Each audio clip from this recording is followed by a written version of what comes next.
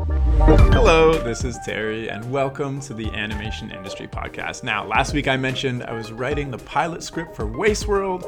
Well, I finished draft one, and now I'm getting some writer friends to look it through, which I find very nerve-wracking because I don't feel like writing scripts is my strong suit, and I'm putting my heart on the line, and I hope they like it, but also I just want really honest, brutal, good feedback too. So that's my update on Wasteworld. Thanks for listening to me about that. Today I'm chatting with an amazing stop-motion animator from the UK named James Kerr, and in our chat he's going to share the story of how he dropped out of university to create Corrupt Animation, his own stop-motion studio which he has been running for well over 20 years now, which I think is incredible. He's worked with clients like Paw Patrol, Caillou, Teletubbies, Polly Pocket, and so many more, and his story is one of perseverance, incredible luck, and a dash of misfortune. So I really hope you enjoy this chat and check out some of James's work. But first, this episode is sponsored by Hue, makers of colorful, affordable USB cameras and animation software for creative teaching, work, and play.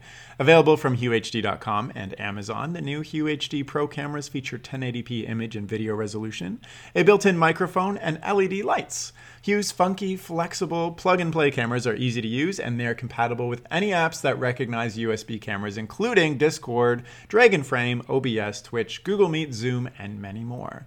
Visit HueHD.com for more information and follow @HueCameras on Instagram or Twitter for news, freebies, and giveaways. Now, without further ado, let's dive in. Hi, James. How are you doing? How's it going? I'm very well. I'm not too bad. Nice to meet you.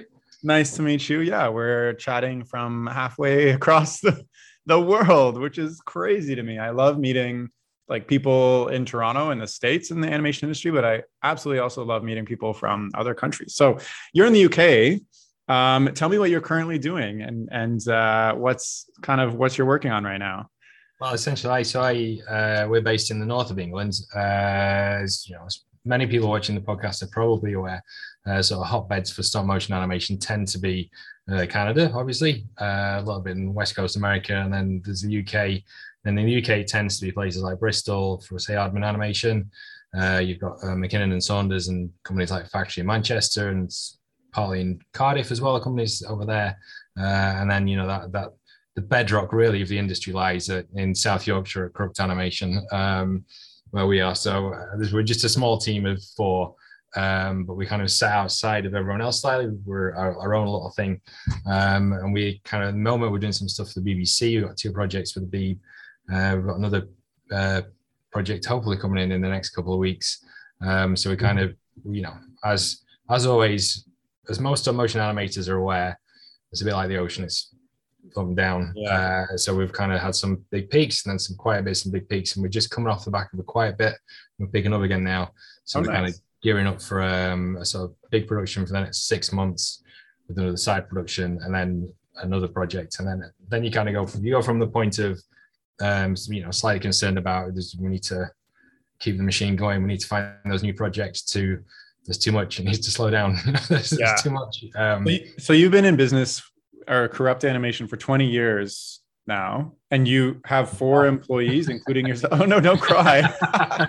You should ring the crow's feet. Don't crow's feet either.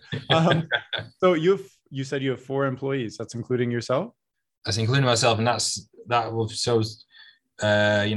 As standard, we tend to have 3 or 4. Sometimes it might be 2. Other times we've had 15, 20. So it really bounces around just according to what commissions come in. So who are these 4 employees? There's you, the business owner / producer / former animator. Well, one thing about us is I'm kind of quite keen that everybody in the company can do a little bit of everything, which kind of makes us different again from the bigger companies. So there's myself, there's Emma, we've just got Sophie and George as well. So that we kind of, everybody has their strengths in the business, and I'm kind of the guy who can jump in and sort of, I do a little bit of editing, I do a lot, not often these days, but occasionally I do a little bit of animation, and then even script writing. Definitely don't do voice work. We'll definitely farm that out to professionals.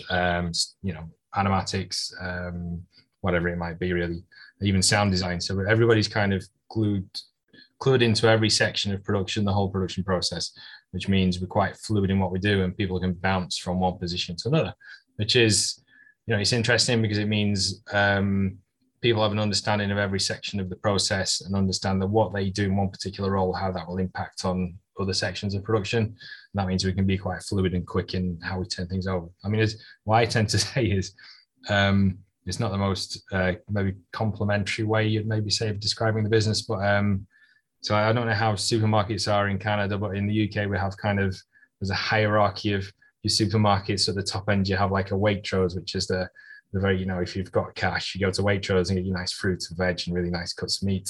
And then it works its way down to, Sainsbury's or Tesco's or Asda. And then you kind of move down to places called like Aldi and Lidl, which is kind of like, where I go. Yeah. But the thing about Aldi and Lidl is you do get, good value for money. It doesn't cost very much, but you get quite a big bang for your buck, as it were. So that's how I describe we're the Aldi of stop motion animation. It's with a low budget kind of people. We don't do certain multi-million-pound projects with, Netflix or anything like that, but we do the sort of smaller commissions at the bottom end where we can kind of, you'll get a lot of value for. I always say we kind of can get you 90% of the value of, say, dare I say, Hardman or something like that for 10% of the cost. And it's essentially so people are coming to you for like hand tailored, working closely with getting a lot of bang for their buck when they don't have a big budget. That's cool. Do you work only in stop motion, like stop motion exclusively? Like, is that pretty much, yeah, essentially 90% of it is stop motion. Do you ever feel like that limits, like as a business owner, do you ever feel that limits kind of the projects you can take on? Like, why not also do 2D or dive into 3D or even live action? We can't. Well, we've found over time we are kind of moving. There's tend to be more sort of mixed media projects now, and it is. We've done a lot of projects recently that have involved a lot more live action, and they have brought in elements of 2D. And we do have one or two clients who come to us with regular 2D work, which is basic kind of stuff because we don't really specialize in 2D. But in terms of the live action, we're much improved, and we tend to, we do work in coordinate with live action crews, and we're going to have 2D animators and SFX artists we can bring in to help out, which is good. But essentially our niche has always been that we are, a specialist stop motion studio, and our niche is that we can work on tight budgets in very short spaces of time, because we're all aware it can take a long time. But the way we sort of put our projects together and that unique production process we have for development all the way through to execution is it means we can do things on a compressed space of time. And so, we will often have, we haven't had any this year, but usually sort of around October, clients tend to come to us and say, we'd love like a Christmas advert. And was like, cool, it's a little bit late in the year, but we other companies probably couldn't do that, but we can do that for you. It's sort of 1 month turnaround. And then they sort of say, we'll say, well, do you have any idea of what you want exactly? Any sort of outline or anything? And they send to say something like, they'll give you this proposal. It's like, that's not going to happen. It's like crazy. Yeah. And there's things like we have in the UK, there's the John Lewis Christmas advert, which is the thing that everybody looks forward to. So the companies come along and say, we'd love a John Lewis advert. And you have to explain to them, John Lewis probably spent £5 million and have had 1 year's production and had people. Like, I want this in 1 month. You've got 1 month and £8,000. It's not going to happen. Oh my goodness. I'm wondering, like, what kind of, so you've been working at this for 20 years. How, and you've like developed your niche for like a big bang for your buck if it's and for small projects. Like, what kind of small projects are you getting? Is it like commercials? Because I'm wondering, because lately, social media has really taken off where it's like every brand is making like very short, small budgeted things for their like Instagram or like Facebook or whatever. Is that a big part of what's come to your studio as well? It's just a total mix at our end, really. I mean, a lot of work is commission work where people will come to us and say, we still kind of do series work. So the thing we've just started at the minute is a short series for well, not a new client, but a fairly big client. But then, other things, there'll be music videos, there'll be little interstitials, stuff for like, we did a Sci-Fi Channel a while back. And just, it's a total mixed bag, really. And that's kind of what's interesting about it. We'll cover everything. We won't cut ourselves off from anything, but it is interesting. Sorry. How are these clients finding you? Are you getting these clients? Like, what is the most successful way you've been able to grow your client base? say it's a 50-50 mix of, a mix of word of mouth from clients who deal with other clients will put us in touch with us, as pitching for work, and it's just finding work, sort of, we have a database, kind of get in touch and say, hello. And they're like, so just cold emailing. And there are, we do have people who kind of, you could say they're agents in a way. So they kind of work for us in that capacity, and they're kind of not just in the UK, but in the States and that, and they'll kind of, call up and say, I think I've got a bite over here. So I'll jump online and see where it goes from there, really. So, okay, you obviously didn't start off with, 20 years experience and full-time paid employees. So can you wind it back and tell me, how did you get into this in the first place? Because I also know you didn't have any formalized schooling in animation or anything. You just like woke up one day and you're like, stop motion's my thing. And if I were to look in the future, I have a stop motion studio that makes commercials. Like, tell me where it started. How do I get started? It was essentially, for me, I was sort of back in secondary school in the UK, and I kind of knew I couldn't do a desk job. It just wasn't going to be my thing. From the way I'd grown up, I needed to do something kind of creative. I was always exactly what that would be. I didn't know, but it had to be something that I could just challenge myself. And I knew I wasn't going to be a teacher. I was desperate to get out of school.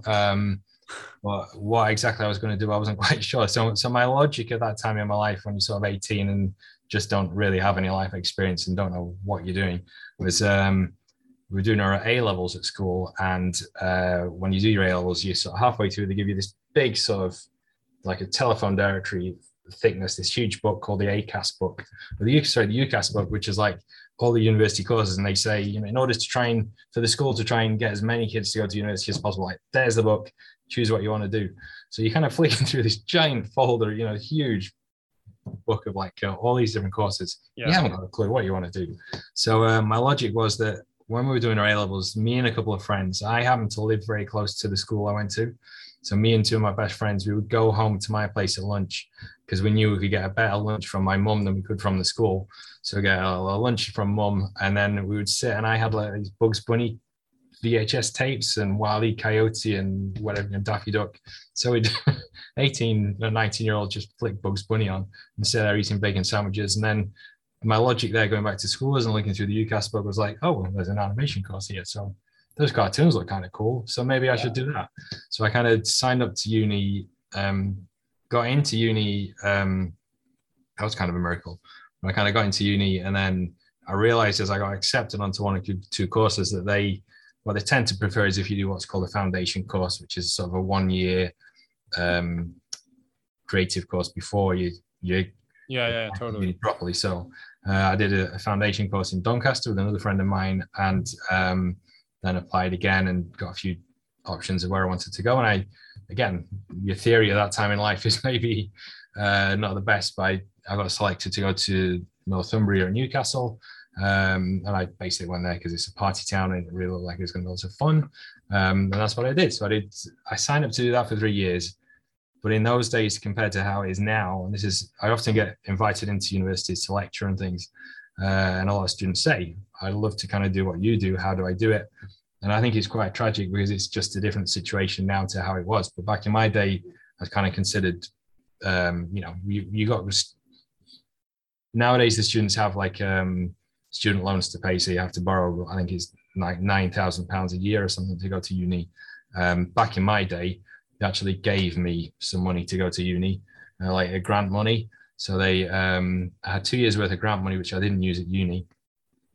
And the thing was, when I went to uni, I knew straight away the course wasn't, how can I put this politely? It wasn't the best course in the world, shall we say? Yeah. I didn't really mind too much because I wasn't there for the university part. I was there for the social side of things. So I had some fun. And then I was born with like a heart condition. So it was always, the doctors always thought it would just go away by itself. But when I got into my late teens, the doctor said, you're going to have to come in for heart surgery at some point.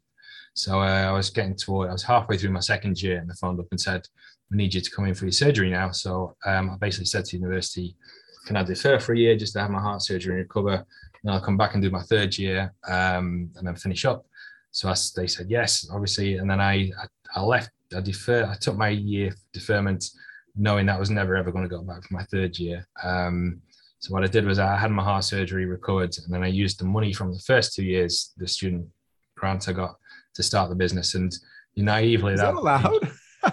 Don't they look into it and they're like, you have to use this money for a specific thing? No, they just gave you the money. It was there to help you live or to do whatever. So you went and had heart surgery and you're like, this is a great opportunity. I don't want to go back to school. I'm going to start my own animation business after having all this fun. So that money paid for like a camera and like space? It was in my last day. How did you get your first client? Like did you have any experience animating at this point?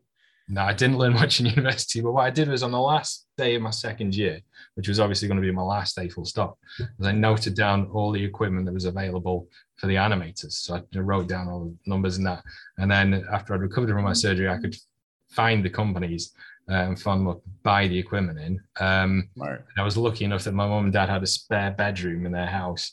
So I basically just took over the spare bedroom basically, and you sort of naively think at that age with no experience, no context, no clients, no understanding of how. But I feel like you need some naivety to start something like this in the first place. Okay, so you went to university, quit because of your heart surgery, and then used the grant money to buy all the equipment you saw the animation students had, and then you used the spare bedroom, put all the equipment in there, and then suddenly you had a client. Like, how did you get your first client? How did you animate your first thing? Like, you didn't even have animation experience, you said. No, so I kind of knew a little bit. I picked it up from uni, but I essentially kind of just had to teach myself, and that's what I did for the first 2 or 3 months, was just essentially like a crash course in what the hell am I doing? But you didn't even try to get a client. You're just like, I need to learn this so that somebody, if they pay me. It was, so I knew at that stage, and this is again, like you say, naivety is a really good thing. It's scary. The older you get, the scarier it gets. But you realize that was the thing that kind of made you at that point in time, was the fact that like you're brave enough to do that. You don't have many commitments in life, so you can take that chance and do it. And I just was watching TV and sort of naively sort of think, well, I'm sure I could do that. I could do much better idents than those people, and no, they don't know what they're doing. I could do that. So I just started making stuff. On my own back, and I made some idents for MTV, just an idea off the cuff. Printed out loads of VHS tapes and like carpet bombed MTV in Camden Town with these tapes, and it was just that incredible stroke of luck. Apparently most people hated them, but one person who's like the vice president saw them and said, let's get this kid in. I really like his stuff. Oh, wow. So the call was made, and then they asked me to I made nine animated idents from there. Oh, and wow. then it sort of spiraled. So it's crazy. So, So that's so interesting. So you carpet bombed your reel, everybody hated it, and it just took one person saying yes, which makes sense, especially when you're starting out. So, looking back to that, which I guess was 20 years ago to now, what has been the hardest thing to keep this company going? And what has been the easiest thing to keep this company going? Because it, like you said, perseverance, obviously, like you have a very passionate drive inside you. So what has been the hardest thing or challenge over the years to just, run your own business in stop motion? Probably the hardest part was making the transition from when you work, because for 10 years I was pretty much independent. It was just me. And then you get to the point where you can start to bring people on. The two difficult parts there. The first part was, getting to a point where the thing can sustain itself and not just you, but other people. So were you still in your parents' bedroom after 10 years? No, at this point, we kind of, I think mom and dad, I was long gone by then. So I basically at some point you made enough money to like move out, have your own place, find your own and maintain your own studio. And like, that's pretty incredible. It was tough going, but that was one of the difficult parts as well. I got to the point where, I was renting a house and you had your council tax to pay. And then I was renting an industrial space and I had business rates to pay.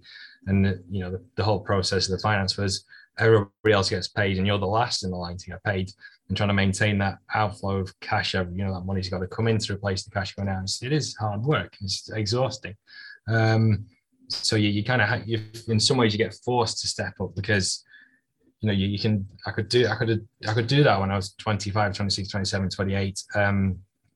I don't think I can necessarily do that again at the age I am now. So that was the tough part, was moving away from that to a point where other people could come in. And the other part as well, I think, of being an animator, like we're all natural control freaks. We'll kind of have our own way of doing stuff, and then when someone else comes in doing stuff, you sort of stood over the shoulder going, "Oh, you're gonna do it like that, are you? Do you not want to do it like that?" And it's like, most annoying thing in the world. But yeah, so you have to let people do their own thing and do it there, give them some direction about how it should work. But ultimately, everyone's got their own style and their own method, and you kind of have to work around them and let them do their thing.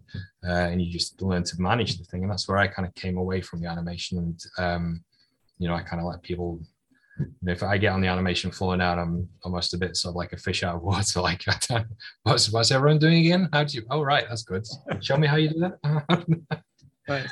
So I'm also curious why you've decided to maintain this niche of yours. Like you mentioned, if a client wants like a $5 million production for Netflix, that's not you. Is there something, that you're working towards, or is there a reason that you've chosen this niche specifically? We are always, in the long run, we'll always look to we'd love to have our own show. I think every studio kind of goes in that direction. And in the past, going back to sort of the whole thing about the MTV thing, it was some incredible good fortune. There was the MTV thing, and then there was a bit of work with ITV, and then incredibly, I happened to meet a commissioner with one of the terrestrial broadcasters in the UK, who again just seemed to like my attitude, saw my pictures and said that, saw the big pitch I'd done, and he said, no, that's terrible. But the other idea, the thing that was on the back of the envelope, that looks interesting, so let's go with that. So he kind of, threw a total curveball and binned my big idea for world domination, and took the tiny little idea, which I hadn't had any sort of time thinking about. And then he sort of gave me some money to make my own show on terrestrial TV in the UK. So, and I didn't realize how lucky I was at that stage to be sort of 24, 25, making a TV show broadcast on national TV. Yeah, that's incredible. And making the whole thing yourself is a crazy thing. So, you're doing the sound, you're doing the voice records, you're doing the editing, you're doing the special effects, you're doing the puppets, you're doing the animation, which, that gets tiring. And that's when it got to the point when you're doing that at 29, 30. And I remember, going on to the thing about you sort of, you got the house and the rent and the industrial unit and the business rates and all the costings. And I remember I got to a point as well where I came out of a big industrial unit and started renting a big house instead. So I was like living on my own in this huge 5-bedroom house with this huge garage. And the reason I did it was because I could run the business out of the garage. So I literally stripped the garage and just set up the studio in there. But I remember working so late into the night, just trying to do everything myself. And my back was killing me. I was in agony. And just thinking, I can't keep doing this. But every time they kept turning around and saying, can you do series 4? Can you do series 5? And you didn't want to say no, because you don't want to turn down the work. So we kept doing that, but always in the back of my mind where we are now, fast forward to now, is we're always thinking about maybe that's the next step now, is to move up to our own series in some way. There's a few ideas there, but there's a few things we're pushing for. We'll wait and see. But it's just the problem at the minute is probably the distraction between the everyday work, which keeps food on the table and keeps everyone in work, and then trying to take time out to develop that other stuff. But we've got one or two fingers in pies, which hopefully, fingers crossed. Well, fingers crossed. I'm wondering, you already successfully pitched and ran a show on national TV. What is the biggest thing you learned from doing that you're going to infuse into this next pitch to make it a success and get it picked up? Because you also said the thing that you put all your heart into failed and they didn't want it, right? Yeah. That was, sorry, I got to pop up here. So the industry for a long time, it was very difficult. Maybe I'd say 5 off the back of the series work I did independently. And then we moved into more sort of commercial work and people came on board and we were trying to get our own series at that stage. It was very difficult at that point in the UK because essentially the only client in town, the only party in town for your own kids' TV show was the BBC, and that there wasn't anyone else. So Channel 5 had stopped commissioning altogether. ITV had kind of stepped out of the game. And after that, that was just the BBC. And the BBC basically stuck with, 2 or 3 big studios to produce that work, which are sort of their regular studios to go to. They weren't technically in-house, but, in essence, they were in-house studios. Now it's kind of opened up with the whole digital thing. It's so much easier now. There's so many more people to go to. But I think, again, it's about, if you're pitching work now, it's about not just the quality of the idea, but showing people, hey, you have the capacity to do it. Yeah, I was just thinking, because like there's one thing to say like, here's a pitch, and they're like, great, thank you, and then they hand it off to their own production teams. But you're like, no, we can make that too. So you're not only pitching your idea, but you're pitching your studio as well. As like they have to go hand in hand, I guess, right? That's it. The tricky thing is that we've found in the past, and this is where we've tripped up in the past slightly, that we are sort of the Aldi of stop motion animation in the UK. So what we like to think is we can offer great value for money. That didn't necessarily always apply in the past, because clients are more inclined to sort of think along the lines of they'd rather pay what we would say is over the odds for the security, as against getting that cost saving, but then going with somebody new. I think that's getting slightly easier now. It's still there to a degree, and we've noticed even with the new players in the game, there's still an issue around commissioners, and that you have to kind of put yourself in their shoes. And if you're in their shoes, is they want to know it's going to turn up on time and on budget. The alternative is they pay out a much smaller budget, but then there's the concern is that maybe the quality isn't there and it's not there on time, or they have to put more money, the money runs out and they have to put more money in, which makes them look bad. So in essence, in some ways, you can kind of see their point of view of sticking with the norm. But we've always found that the clients we like to work with the best are the ones that are the risk takers and take the chance, and they get the rewards because they're the ones that can turn around and say, we got this show for this price. Well, look at it, it's brilliant. But that's what we're looking for. We're looking for that commissioner who's brave enough to say, go on, then here's, and they don't have to throw in, they don't have to put in millions of pounds, but if they put in a few 100,000, we're confident we come back with something pretty kick-ass. And so how long do you think it'll take to find somebody like this? Who knows? Well, I'm for 22 years. Call me back in. What's that? Yeah. I don't know. So I was curious. Like, I don't know. You seem to have a good grasp on the industry over where you are, and obviously you've been doing this for a while, and you have a lot of contacts. Like, I don't know. Are you like? Is this like something that you're trying to make happen no matter what, or it's more like we're keeping business as usual, and if the opportunity comes up, we'll adjust?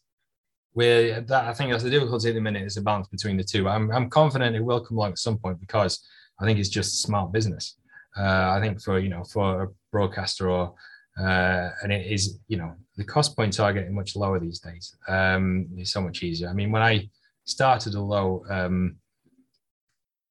the sort of equipment you had to buy when you first started out wasn't cheap. Whereas these days, like I say, I go to universities and students say, what do I need to buy? And I'm like, well, if the sad part is you're spending £9,000 a year on your course, you could probably for £5,000 get a really nice studio, to be honest. Yeah, exactly. So that's the tricky thing. But yeah, I think it's just, I'm just putting an idea together and having a proper, Bible and a one sheet and a pitch, and getting your sales hat on and go out there and sell yourself and your studio and your idea and see what happens from there. But the other thing as well is that, there's still an issue around slots for, if you have the BBC or Netflix or something like that, it's probably going to be the case of that you want 52 times 7. I think there must be room somewhere in the industry now for someone to say, commissioners who can turn around and say, well, rather than pumping that much money into a new project, which could potentially tank, we'd be better off, say, spending 12 times 5, that sort of budget, and then, feed it in there and see if and these days it's so much easier to keep track of how many people are watching, when they turn off, when they turn back on again, how regular the view, and then you can sort of make a concise decision to then is say, oh, we'll go from 12 times 5, let's make it, 52 times 11, and just step it up. I'm not a commissioner, I'm a producer. We'll see. I may be totally wrong. Who knows? We'll find out, I guess, in 22 years. I'm wondering, in Canada and the US, stop motion and claymation specifically is like, I'd still say it's pretty, in Canada, at least it's pretty rare. Like there's only one big studio. There's a handful of smaller studios, and like stop motion and claymation is not something we see on TV and commercials like ever, except for Christmas time. Where you are, it seems like it's more ingrained in the culture because of like Wallace and Gromit and like Aardman championing that. How much space is there for smaller studios like yourself to thrive just specifically on stop motion? Like, do you see a lot of competition for yourself, or are you kind of like a unicorn thing? I guess we're a bit of a unicorn, really. But I mean, essentially, I think it's a breakdown of how because the term stop motion is obviously quite broad. So, because I always think so you say to someone in the UK, or you say to most people, you say, I'm a stop motion animator. They tend to think of Wallace and Gromit or more. I mean, you say that here, they don't even know what you're talking about. Yeah, so that's the problem overseas. So I was speaking to a contact at the Chinese market a couple of weeks ago, and they said, we were trying to work our way into China, and they said, to be honest, we just don't have stop motion in China at all. It's not going to work. It's dead. So it will work great because it'll stand out and everybody will be like, what is that? That's it. Terry, you should be a commissioner. You should be. Exactly. But no, so in the UK, there's that sort of, it's Wallace and Gromit or Morph. And so you kind of moved along the lines of claymation then. And claymation we have done some claymations in the past. We do claymation, but it's not just claymation. We do Lego, we do toy animations, we do cutout animations, puppet animations. So there's quite a broad kind of reach. But I think in terms of pure claymation studio, it can be done. But I think it's, that's something we tend to stay clear of because it is, even for us who have fast turnaround times and, low budgets, because we have fast turnaround times, when you deal with clay, it is a bit harder to condense those production times. It's messy and it's hard to work with. And there are techniques to speeding things up, but it's a technique which is quite tricky to kind of work with. But so if you're working solely in claymation, I guess it could be done. And I think it's a great visual style that is really underestimated. I think maybe marketing agencies and that have a better ad agencies are a bit more creative about their thinking and tend to work along those lines, whereas in sort of broadcast and things, people play safe. So I think it's hard. There's no doubt about it. But I think so going back to your point about just staying in the stop motion space, is you can branch out into 2D and 3D, which is fine. And I won't say we'll never do that. If somebody came along and offered me £7 million 3D animated series for Netflix. Please, here's $7 million. It's the games. You're like, fine, okay, maybe. That Richard Branson method of business is where, like, if Netflix come along and say, James, will you make a CGI animated blockbuster for us on £25 million? And can you do that? I'd be like, yeah, of course. Okay, so as you're saying this, I'm wondering, you're a four-person studio mainly run by yourself. What happens when you get sick or decide to go on vacation, or you've just decided you've had enough? Like, does the company dissolve? Do you like? As my wife knows, you never go on. Well, we do obviously go on holiday, and you do get sick. Your wife is like, please, here's £7 million to go on vacation with me. You're like, nah. She'd just go. She'd go without me. She'd happily go.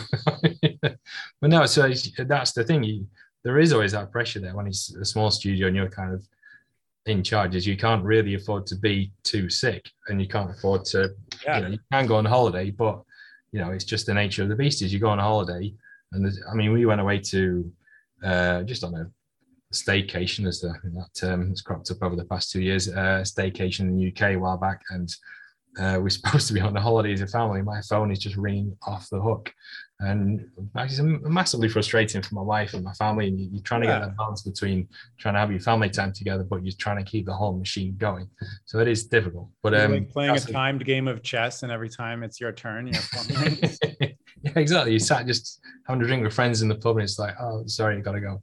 And that's just the nature of it. I mean, that sounds, I want my phone to be ringing off the hook with clients being like, Terry, we just want you to work with you so bad. That sounds like a great problem to have, but also I totally understand. It's no.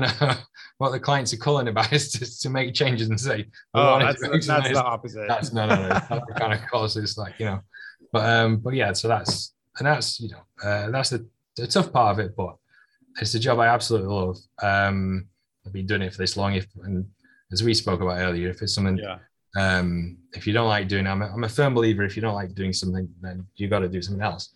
And I do this because I really do enjoy it, and I really think, and we would really love at some point to do something, a big show of our own, like every. So let me ask you this: for the studio, the future is, you said you want to get into series. But for yourself, like thinking back, you were eating sandwiches at home, watching Bugs Bunny, and being like, it would be cool to animate. And then you went on to making your own series, becoming an animator, starting a business, and now you don't even animate, you're a producer. What's next for you personally in this career path you've chosen? Well, in some ways, it's kind of, because this is why I feel a bit like a fraud. I'm aware I'm on a podcast talking to lots of stop motion animators, but my passion isn't. I'm always in awe, and having watched so many people you've interviewed in your podcast of how passionate they are about the actual art of stop motion animation, how patient they are, and how just incredibly skilled they are. Yeah. I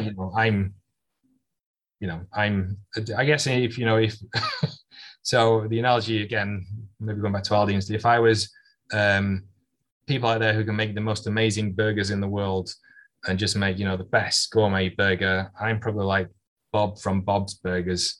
It's nice, it's good, it's not the best burger. So in terms of my animation, shame in that, like, you're doing what you love, you have a business and you're creating some cool stuff. Like, but my passion isn't necessarily the animation itself. It's the concept and the idea and coming up with the show and choosing the voice artists and the design and the set design. And that's kind of the cool thing about my job is I don't have to sort of actually get on the shop floor and do the frustration of rigs not working properly and things tipping over and all that sort of stuff. I think it's interesting that you said that, because do you think that goes hand in hand in almost the type of the niche that you've developed, where you're doing high turnover projects, but all of them are completely different creatively? Yeah. And so do you think that is also why you've chosen this niche of kind of like smaller, I mean, I don't know if it's always last minute or low budget or whatever, but the creativity that you can expend is much higher than working at one thing for quite a long time? I think that's probably why we've ended up where we have, because like I say, I did those series back in the day for Channel 5, and it was, me on my own covering every aspect, which was great. But I think I've done that for one project was like 4 years basically, then another one was 3 years, and it was great and it's fun, but you are at a point where you are just churning out animation and there's no chance to sort of introduce anything in terms of like you want to come up with a new concept, new characters and new storylines and things like that, and that kind of falls by the wayside as they deliver scripts to you and you just have to turn them into animation. So it's kind of cool this way in that we can go to clients and say, okay, so here's your problem. I mean, lots of times they will come to us and say, we specifically want this, and that's fine, that's great. But what we can do, and what one of our niches is, we can say, well, that's good, but how about we think of maybe coming at it from this angle and maybe introduce this idea. And this one we're just doing for a new client at the minute is it's been really fun to sort of just started building the sets today, and I just really buzzed to kind of see it coming together. Nice. There's a new character I came up with a few weeks ago who looked really fun. I'm just looking for a voice artist at the minute, so that's the fun part for me now. Amazing. I just would hate to be having to animate, be the one man on the shop floor having to animate. I think it's 28. Like, I'll create the character, but I don't want to touch it. That's somebody else. And then the person touching it is like, why did he design it like this? It's so difficult. Yeah. So, well, James, we've chatted, about your origin story, how you've gotten here, the types of work you're doing, and what's next for you. Is there anything else that you think would be interesting to share? Advice or anything like that, and pursuing kind of the small animation studio path? I would say for the only advice I can sort of offer, if my advice is worth anything, is really, I think there's a lot of, is what I've really found over sort of the past 10, 12 years of bringing other people in and working with other people and, getting up to crews of sort of 15, 20 it's been really amazing to see the talent and the creativity that's out there. I think it just needs unlocking. And I think it's quite frustrating that, especially in the broadcast space, that, when large volumes of money get brought in, it's people have to start to play safe. But for the smaller people out there, the smaller studios and the people coming out fresh out of uni, and that is, you just got to be brave and go for it. Yeah. Do what I did. Just take a chance, see what happens. But the one thing I would say is, it's not just about being great at animation and being passionate. You've got to have a little bit of a sales hat on as well and know how to pitch yourself. And I think that's a key thing. I see a lot of good talent out there, but they kind of trip up at the point of you can see this beautiful idea. Yeah. And it's like they don't know, they're kind of stuck. They've made it and it's like, what do I do now? And it's like, well, you've got to pitch it and they're not quite sure what to do. But in terms of, there's no book for how to pitch a show. I know you can go on these courses and sign up to all these things at these conferences and say, here's how to do an elevator pitch. Forget it, just be brave. Have a quick half a beer before you go and talk to someone and build all that confidence and just go for it. I love it. Be brave and go for it. And that means like starting your own thing, starting to animate, pitching yourself, putting yourself out there. I love it.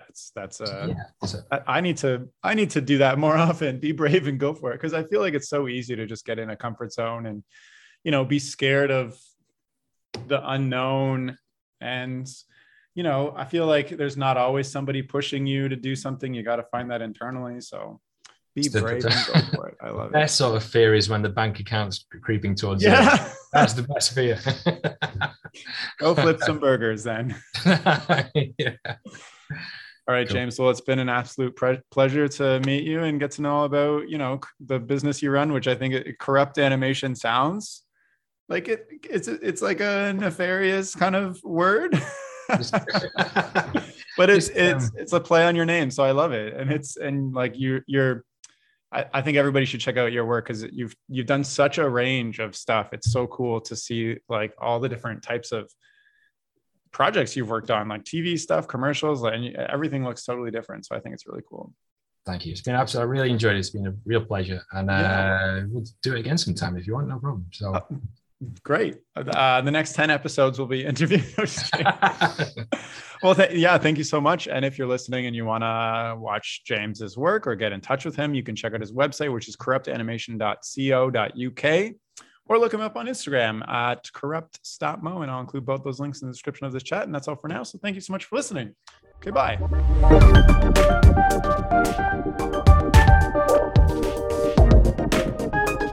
The music for this podcast was composed by Will Farmer and the graphics by Daniel Abensauer. I encourage you to look them up if you enjoyed their work.